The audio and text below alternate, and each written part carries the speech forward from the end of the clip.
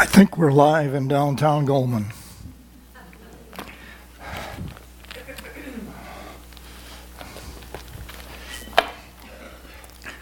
One thing about a rainy day, you kind of miss the rush hour traffic getting to church.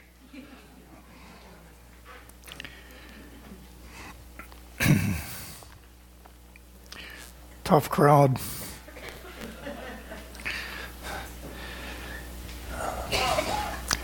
I want to tell you about Susie. She's 2 or 3 years old enough to talk and walk and do all that stuff. That very cute age. She woke up one morning, they were getting ready for church, and she had a really bad stomach ache. And she told her mother about it. Her mother says, well, Susie, that's because it's empty. If you put something in there, it'll be all right.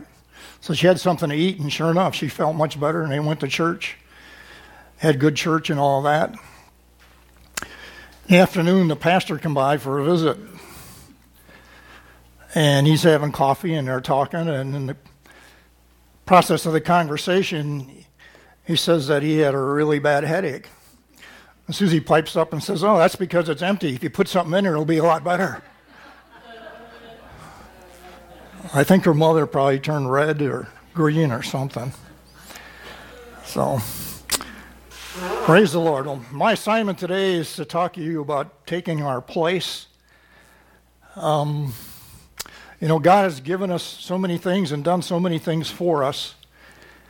It just seems to me that the church should be walking on water. And in a lot of cases, the church worldwide I'm talking about when I say the church, in many cases they're still on the bottom of the lake, gasping for another breath to keep going. And so we're going to look at that, and join me in a word of prayer. Father, we just thank you and praise you for who you are, for loving us, for allowing us to love you back, as Daryl said, for making that possible. And we thank you for sending the Holy Spirit that inspired the Word of God. And so we just invite you once again, as it's already been done several times, Spirit of God, to come and minister life to us from the Word that you inspired. Lord, we want to be more like Jesus when we leave than we were when we came in, just because of the power of your Word. It's quick and powerful. It'll change us if we take it to heart and believe it and act upon it. And so we thank you and praise you, Lord God. And we just pray, Father, in the name of Jesus, that you would have your way in us through your Word and anything else you might want to do. Lord, we just give you this service. This is your church, your people. And we give you all glory and praise and honor in Jesus' name. Amen. We're going to begin in Romans 8, 15 to 17. And it says this. These are all New King James. I didn't put any Amplified in there this week because the other week when I had that in there was kind of loud for some of you. So I just left the Amplified out. So verse 15. For you did not receive the spirit of bondage again to fear, but you received the spirit of adoption, by whom we cry, Abba, Father. The Spirit himself bears witness with our spirit that we are children of God. And if children, then heirs. Heirs of God and joint heirs with Christ, if indeed we suffer with him, that we may also be glorified together. So a lot of times they'll leave the suffering part out. This life is not always roses, amen? He never said it would be easy, but he said he would never leave us or forsake us. So it tells us here that we are joint heirs. It means that we are co-heirs. It means that we are participants in common with Christ. Wow. An heir is somebody who shares by lot together, with the implication of possession, a possessor. Like when my parents died, we have stuff in our home that was my mom's and stuff that was my dad's, stuff that we inherited. I got a lawnmower that was my dad's. It's 37 years old, still cutting grass. So this word refers to an equality based on the equality of possession, not equality based on like being equal with a person, but equality based on possessions. In other words, if Steve and I had the same size house and it was worth the same amount of money, and I had a van like his and it was worth the same amount of money, and all of that would be equal in possession. Amen? You understand? And that's what it's talking about here. Not about being equal with a person. You're going to be equal with Jesus because he was perfect. Amen? But we're equal in the things that we possess. It's referring to an equality of possession. We need to understand that Jesus went to the cross to give you what he already possessed. Okay? It wasn't just so you would have eternal life.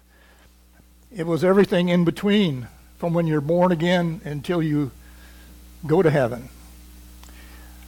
And then it continues. He rose again so we could be recreated in his image. He's the firstborn from the dead. Amen? Amen? And you got to help me out. I'm from Missouri. So he rose again from the dead so we could be recreated in his image. So we could have eternal life. And that's pretty much where everybody stops. That we could have eternal life. But also, plus possessing all that is his. Now, I know that's hard to wrap your head around, and maybe you heard nobody say that before, but that's what that word means. Possessing all. The only thing we don't possess in the here and now is his glorified body in your mansion in heaven. You already have eternal life. Your spirit's never going to die. So let's look at 2 Corinthians 5:21. 2 Corinthians chapter 5:21. We're going to look at 20 a little bit later. For he made him who knew no sin to be sin for us, that we might become the righteousness of God in him.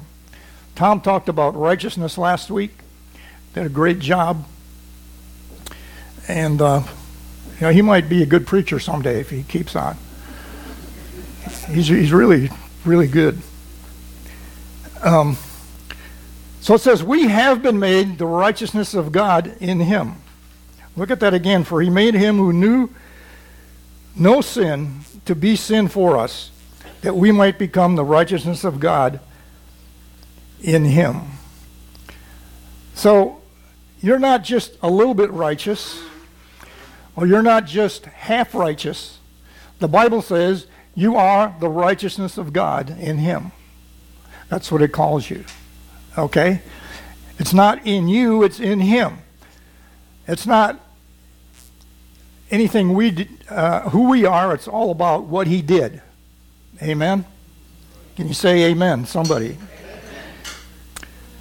So if you're born again today, you're not just half righteous, you are the righteousness of God. Corporately, we are the righteousness of God in Christ Jesus. I didn't write this. That's what the Holy Spirit says. In Romans 8:35-37. Romans chapter 8, beginning at verse 35. It says this: Who shall separate us from the love of Christ? Shall tribulation or distress or persecution or famine or nakedness or peril or sword? As it is written, for your sake, we are killed all day long. We are counted as sheep for the slaughter. Yet in all these things we are more than conquerors through him who loved us. So first he tells us, none of this stuff can separate you, all this tribulation and all the persecution and all the things that you go through. Some of the strongest Christians live in the most persecuted part of the world. They have to be to live in these places. It's just amazing. Yet in all these things, it says we are more than conquerors through Christ who strengthens us. What does that mean? Well, that's a Greek word. Let's see if I can butcher it up here. Hupernikao. That's pretty good. And it means to describe one who's super victorious. In other words, it's not talking about a normal victory. Like, let's just say this was a racetrack, a horse racetrack, and the starting line is right here, and the horses are going around, they're all racing, and they're going wide open, and it's not a photo finish where one horse just noses the other one out. It's not talking about that kind of a victory. It's talking about a victory that's over and abundantly.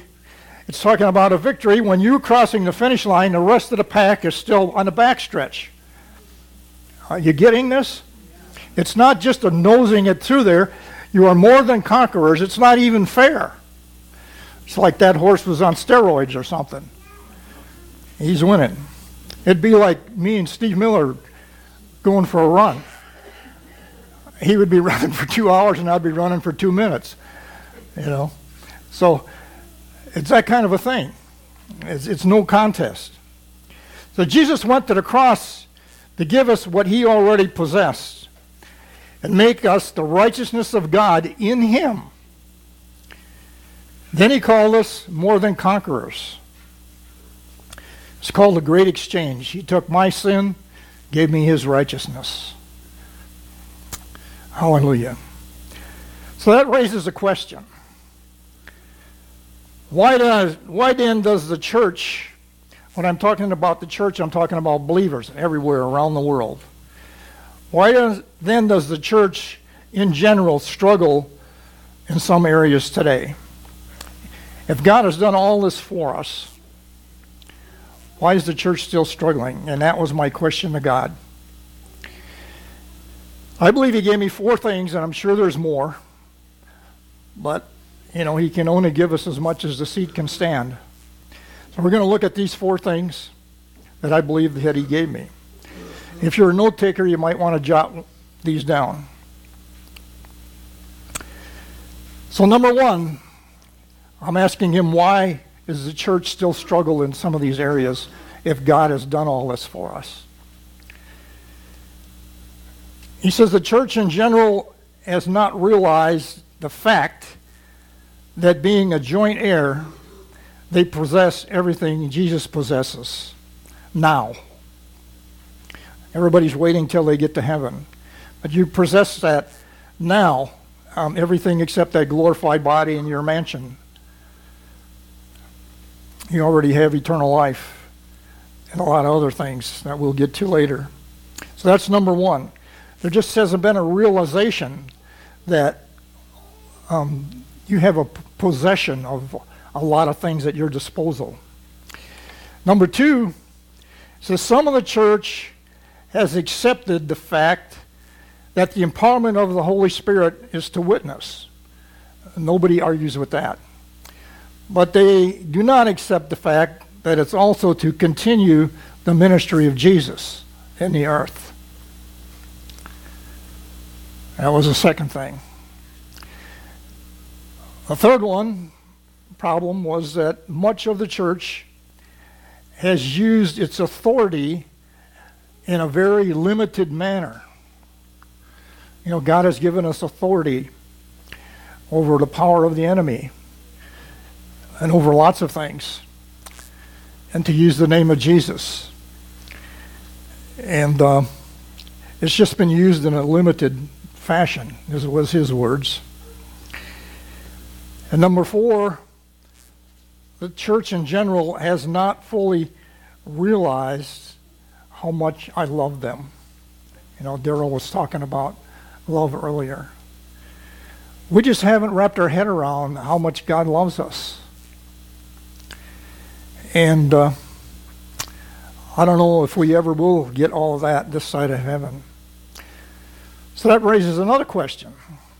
What can be done to correct these problems so that the church can take its place and walk in the fullness of its inheritance? What can we do about it? just whine and cry and say, oh, I wish it was different. So we can make a more concerted effort to get a fresh revelation of God's love. I'm telling you, love is the key. You can have this sanctuary full of faith can be yours, but if you don't have love, it won't function properly. You won't be able to do much with it. Love is the key, God's love. And it's been spread abroad in our hearts by the Holy Spirit. You know, I'm without excuse if I don't walk in love. It's in there. So let's take a look at John 17. John 17.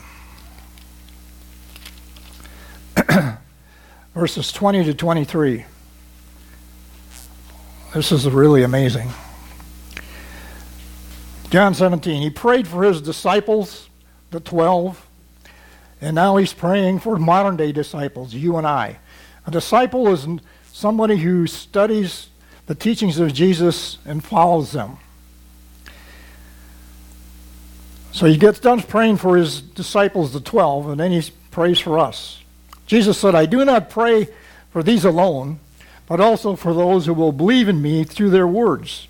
That's us. That they all may be one as your Father are in me and I in you, and they also may be one in us, that the world may believe that you sent me.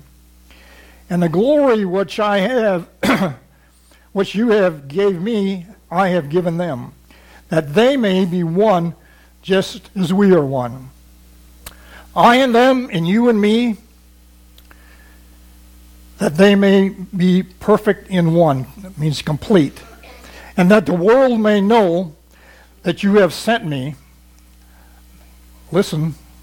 That the world may know that you have sent me and have loved them as you have loved me. Wow. The Father has loved us as he loved Jesus, according to that. That's really hard to put in my think tank. Hallelujah. The word there is agapo. It's the verb form of agape. And it means, of course, a demonstration of love. And, you know, God is love, and he didn't just talk about it and just didn't walk around saying, I am love. He demonstrated it by sending his only begotten Son for the great exchange, to take our sin and to make us the righteousness of God in Christ Jesus. Now, if you were to make a list of all the ways that God has demonstrated his love to you, it would be a very, very, very, very, very long list. Amen? And you'd have to add to it daily several times. And it would just keep getting bigger and bigger your whole life.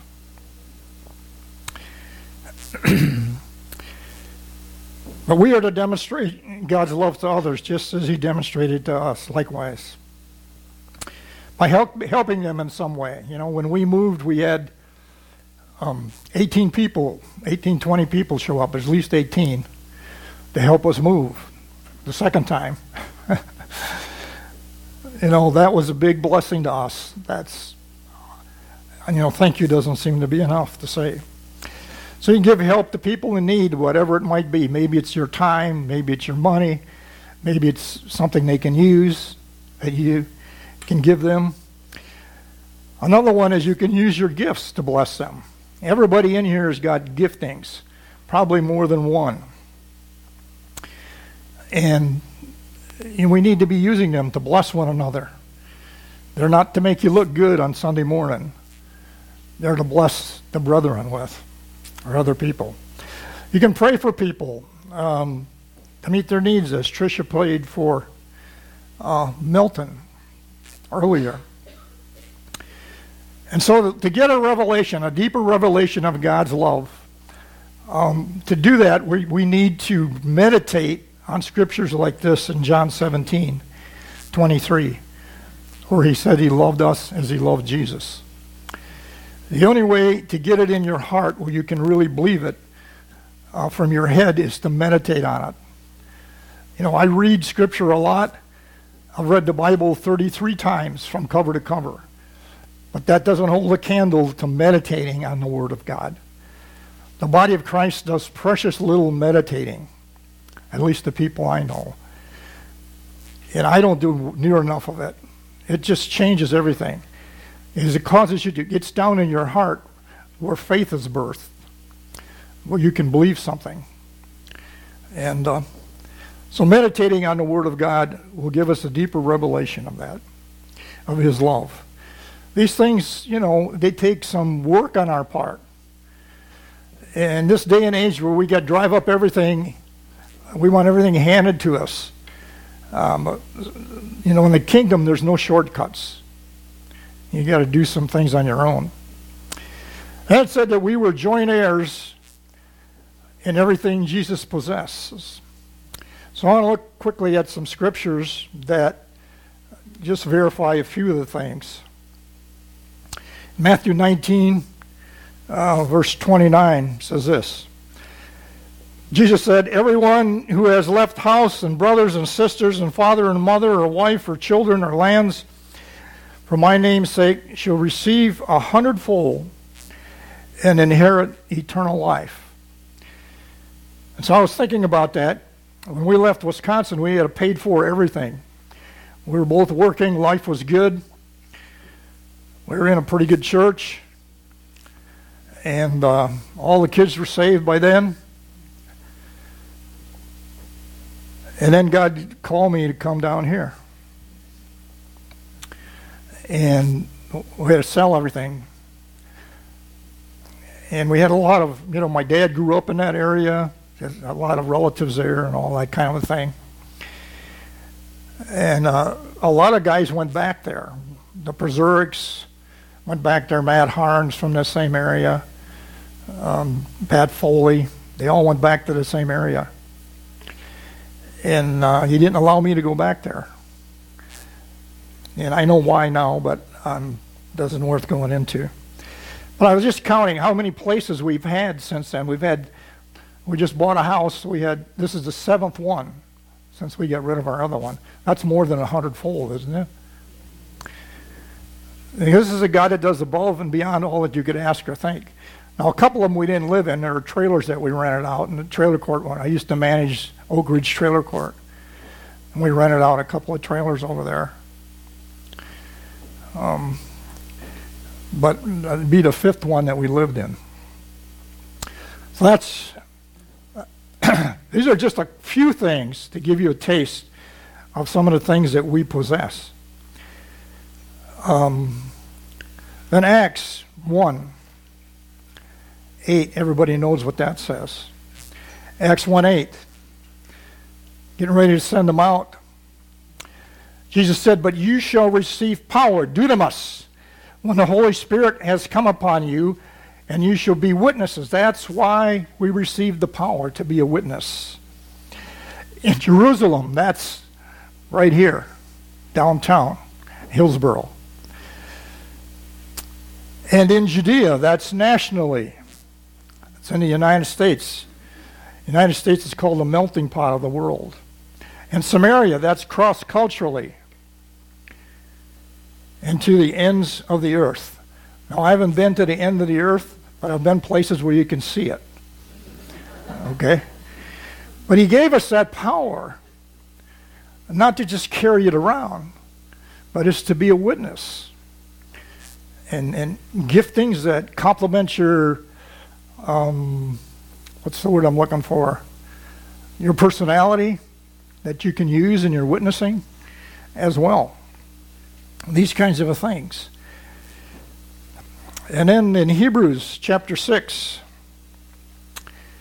11 and 12, it says this, "And we desire that each one of you show the same diligence to the full assurance of hope until the end, that you do not become sluggish, but imitate those who through faith and patience inherit the promises."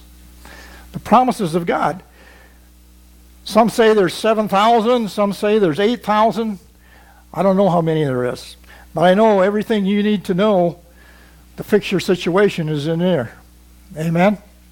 This is our manual for life. And so He's given us. Notice that it's not automatic, the promises. They're there, but for you to partake of them, it takes faith and patience to inherit them. You know, it took 9 months for us to find a house. And that was a test of our faith and the test of our patience, both. At least for me. So by faith and patience you inherit. If we, the more we die to self and just believe the promises of God and quit trying to fix stuff on our own and just believe the promises of God. Just believe. That's all he asks us to do. He's done all these things for us. We'll see even some more stuff. And all we got to do is believe it and then act on it. It says in 2 Corinthians 1:20, for all the promises of God in him are yes and amen to the glory of God through us. Hallelujah. So number one, we need a deeper revelation of the love of God. And to get that, we need to meditate on scriptures that are in accordance to that. We need to realize that we are joint heirs. We need to realize all that we possess right now. All that God has given us. And there's one more scripture I'd like to read along these lines, and that's in 2 Peter 1:2-4. It says, grace and peace be multiplied to you in the knowledge of God and of Jesus our Lord, as his divine power has given us all things that pertain to life and godliness through the knowledge of him who called us by glory and virtue. By what you have been given to us exceeding great and precious promises, that through these you may be partakers of the divine nature, having escaped the corruption that is in the world through lust. So he's given us, here it says he's given us everything pertaining to life and godliness. Everything to live life the way God wants me to live life has been given to me. I am without excuse. He's given me everything pertaining to life and godliness. Then we said that he not only gave us the power of the Holy Spirit to be a witness, but also to continue the work that Jesus did in the earth, to continue it. So if you were to ask the Christian, what about doing the works of Jesus? They would all say, no way, that was Jesus, I can't do that. And they would be right. In their own strength, they can't do it. Absolutely not. But he didn't ask us to do it in our own strength. In fact, in John 14, Jesus said this, most assuredly I say to you, anytime he says most assuredly, it means I want you to get this.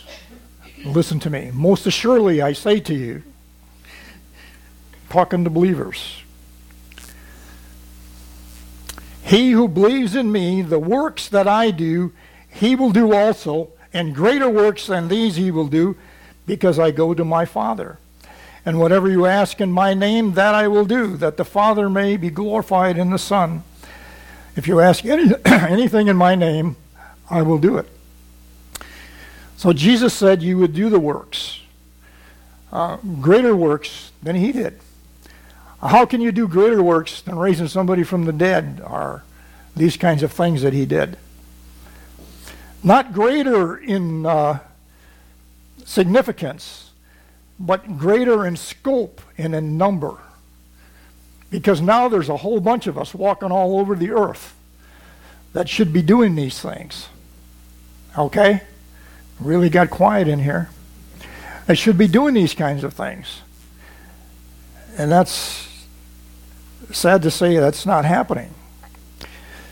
Jesus said you would do the works in greater number. See, because Jesus allowed himself to be crucified after only a few years of ministry. So what he could do was limited to those few years. He has to do it through believers. Now, after the resurrection, after Pentecost, the work of Jesus Christ is carried on through the earth through empowered, spirit-filled believers. That's how he's doing it. He's continuing to do it. We all know this, but it's good to be reminded of that. Amen? He's still doing the same thing. His ministry continues. See, Christian means little Christ. So there's little Christ walking around all over the planet. In China and all kinds of places. South America, India. And sometimes it don't look like it, but they're there. I was at an orphanage in India one time with some guys from a denomination I won't mention. These were little kids, and they were all praying in tongues. And they were sitting right next to me. They were pastors from Canada. And one of them said to the other one, "What are they doing?" The other one says, "I have no idea." And these little kids were praying to the Lord in tongues through their spirits. And these guys are leaders in the church and didn't know what was going on. Sad. So if you're here today and you're looking for purpose for your life, this is it. This is why we're here. To share the good news by the power of the Spirit of God. To make disciples. To heal the sick. To bind up the brokenhearted. To set the captives free. In other words, to destroy the works of the devil. Amen? That was a pretty weak amen. Amen. All right. Thank you. You know, we were here to destroy the works. We haven't been saved so we can slide in the home plate, you know, and the catcher just misses us and we're safe. So we just slide into heaven. We are here for a purpose. We're supposed to duplicate ourselves in someone else. Make disciples. The disciples made disciples, those 12 guys. And then those disciples made disciples. And then those disciples made disciples. And then those disciples made disciples. And here we are. Followers and learners of Jesus today. Amen? So we reproduce ourselves. That's the way it works. God made a tremendous investment in us. That brings me to my next point. In Luke chapter 9, verses 1 and 2. He's sending out the 12. Then he called his 12 disciples together and gave them power. Grace gave you power. It was grace that gave you power. Just gave it to us. And authority over all demons and to cure diseases. He sent them to preach the kingdom of God and to heal the sick. When you preach the kingdom, it's usually followed by signs and wonders. There's been a lot of preaching about the Lamb of God, and rightly so.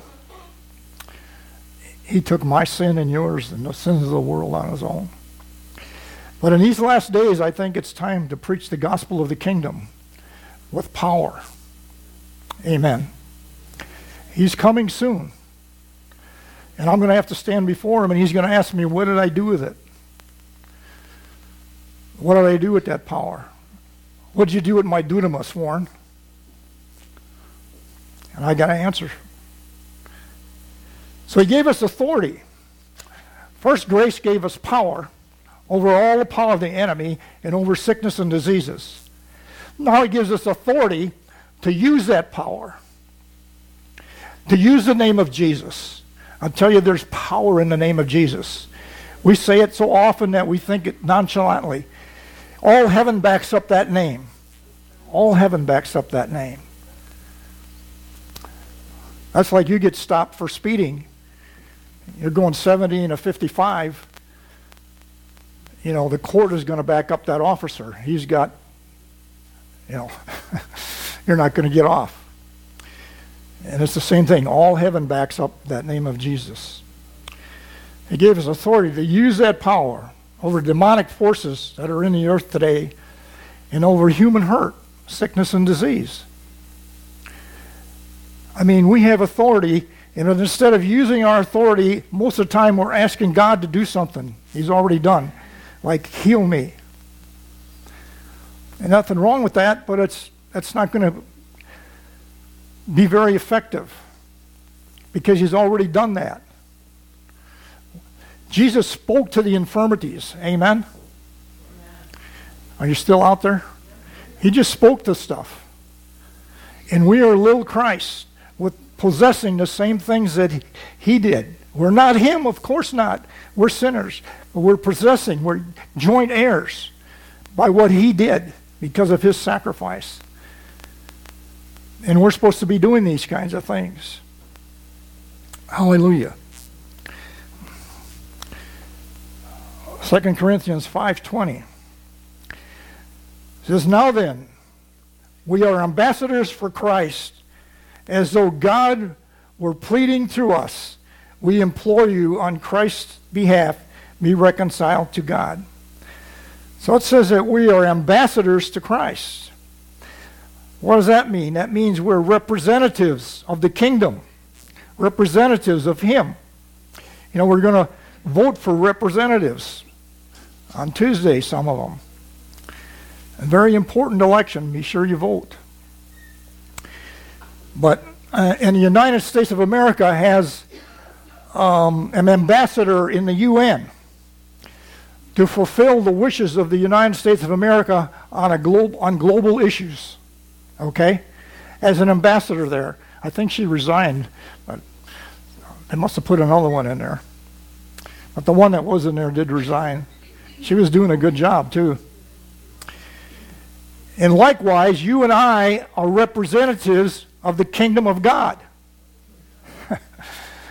Think about that. Wherever we go, we're representing Him as a Christian. You know, I can think of a few times that I didn't represent Him well. Amen. And so we need to be thinking about that. We're here representatives of the kingdom of God and the wishes of the King. What an honor it is to be a representative, an ambassador for Christ. I mean, who are we? Wow. So every time a soul is saved, the kingdom of God is advanced. The devil loses a convert. Every time a body is healed, the kingdom of God advances. The devil loses. Amen? And goes on and on and on. Every time you do an act of kindness, what would Jesus do? See? You do something kind for someone. It doesn't have to be a big supernatural thing. These small little things behind the scenes, acts of kindness, are important to God. You can do things that I can't do, like bake apple pie. We don't have any in our house right now, just so you know. But you get a shut-in. You know, we used to live next to some people that were shut-ins. He was legally blind, and she was on some kind of oxygen stuff. And they had kids. One lived right here in Festus. And they never came out there. So Thanksgiving, Anita would make stuff, Christmas if we were here, and we'd take it over there to them. And so just a little act of kindness. That's what Jesus would do. Amen? I mean, I couldn't even go in the house. The stench was really bad. They had 21 cats living in that house. And they lived in the living room. They're both gone now, but that guy's name was Walter, and he was a Russian. And in those days, that's when I was going to Russia. I went over there 4 times. When I come back, he wanted to know everything that happened in Russia. Well, what's going on over there? So anyway, I used to take him to the Queens so he could spend his Social Security check, get some food, and he'd spend half of it on bird seed for the birds. He had a good heart. I said, "You want me to go in and help you?" He said, "No, I know where everything." He knew where everything was in that store, even though he could barely see to put one foot in front of the other. He was legally blind, couldn't drive.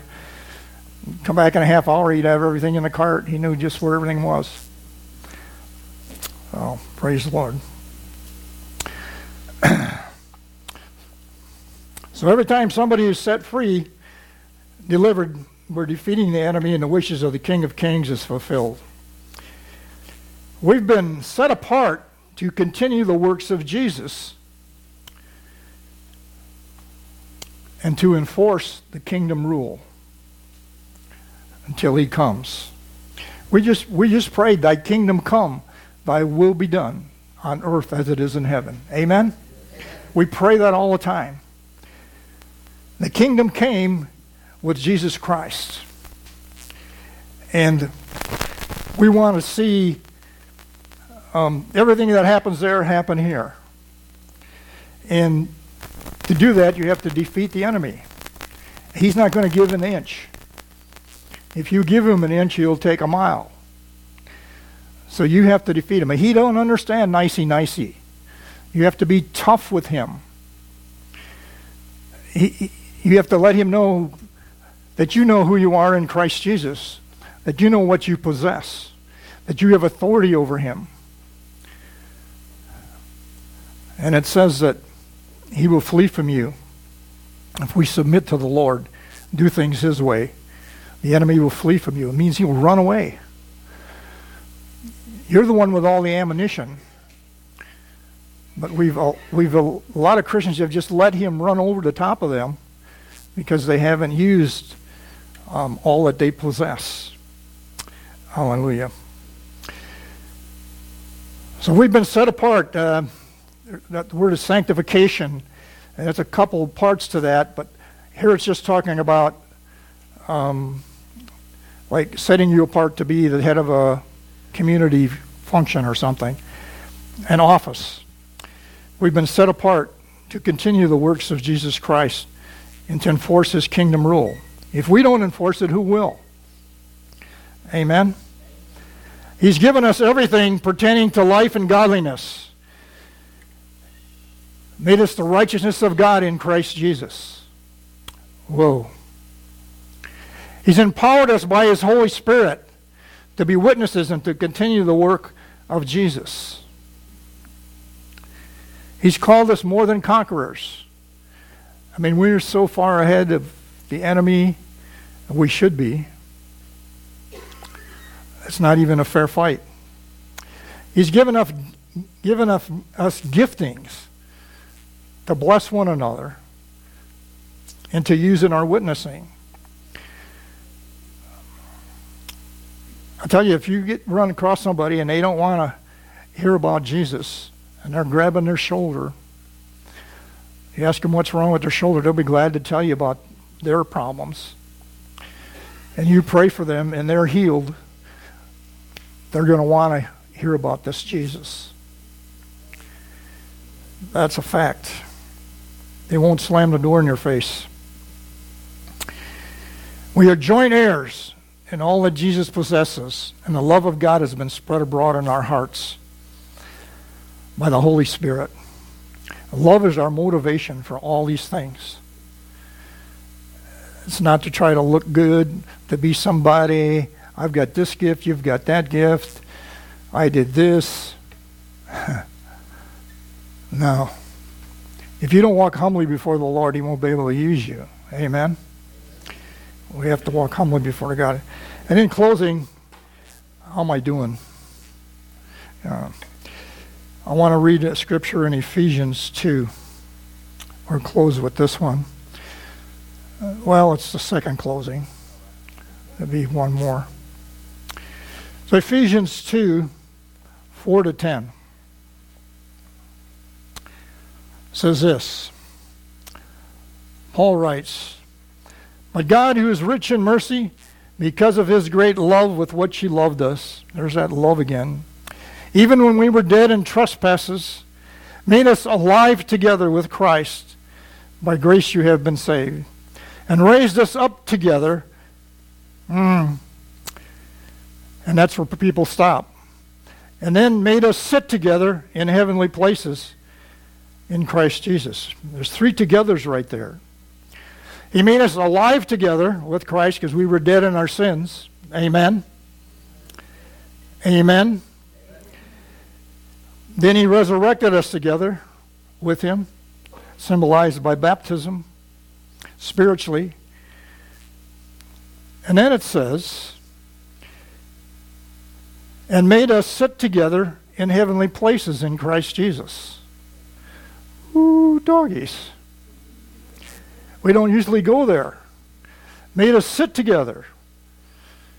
So he's made us alive in Christ. He resurrected us spiritually.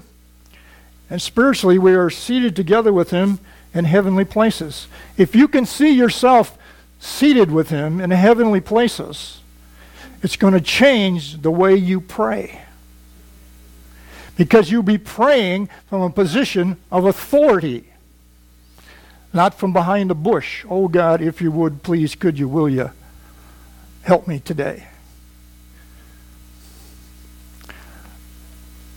It has to change the way you'll pray.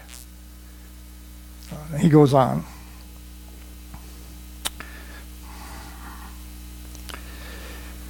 That in the ages to come he might show the exceeding riches of his grace in his kindness toward us in Christ Jesus. See, the things we do now will be rewarded then. He wants to bless us in the ages to come. So he's given us all these things so we can continue to do the works that Jesus did. So we have all kinds of reasons to bless us for eternity. For by grace you have been saved through faith, and that not of yourselves. It is a gift of God, not of works, lest any man should boast. For we are his workmanship, we're his product, created in Christ Jesus. Hallelujah. Why? For good works. You get somebody healed, is that a good work? Is it? Amen. You get somebody saved, is that a good work? Amen. You pray for somebody's finances and the check comes in the mail, is that a good work? Amen. You help Warren move, is that a good work? Yes, it was. Yeah. You bake a pie for a shut-in, that's a good work. Doesn't always have to be something spectacular. But God prepared beforehand that we should walk in them. So that's why we're here. Let's take our place, this little flock here, together with Christ and in Christ. We already looked at those three togethers. We've been made alive together with him. We've been raised together with him. And we've been ascended to his right hand. Now listen to me. Just listen for a second. From this place of partnership, we are by grace granted to share in the works of his kingdom power.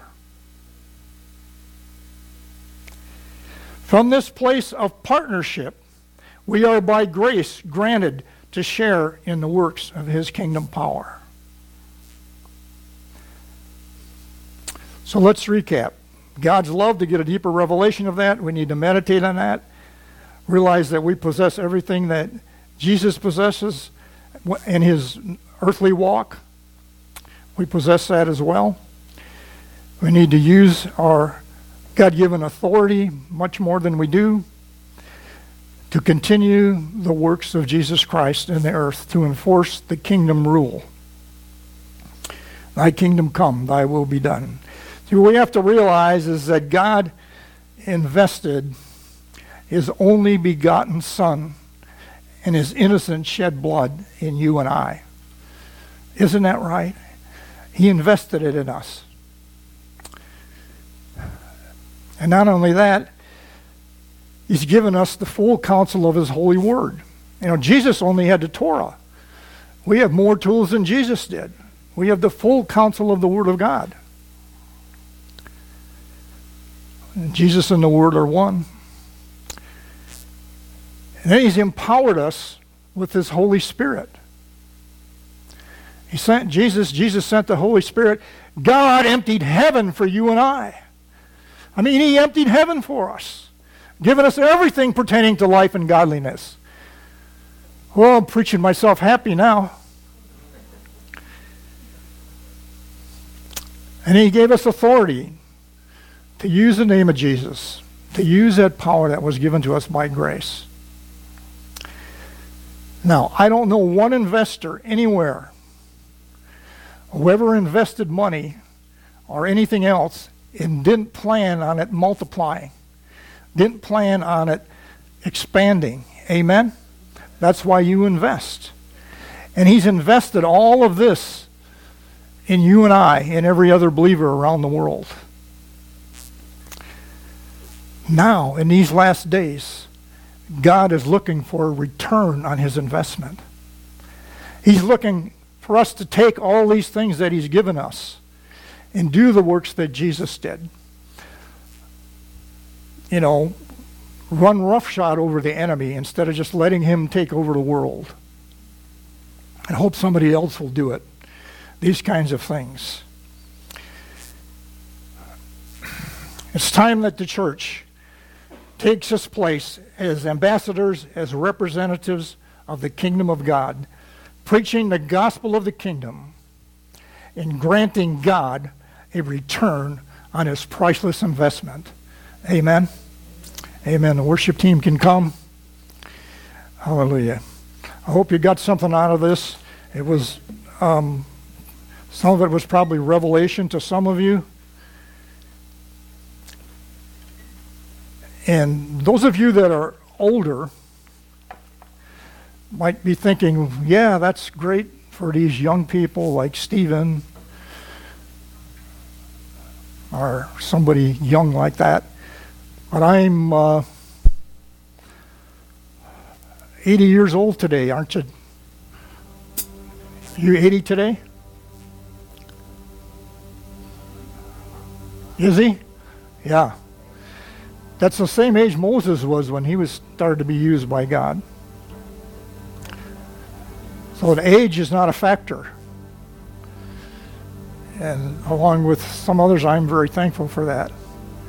That means I can still be used in some small way by God. So we're going to worship the Lord. We had communion beforehand because God watches over his word to perform it. And so we just want to give him an opportunity to do that. If he doesn't want to do anything, we'll just go home. If he wants to do something, we'll just stay here and let the biscuits burn.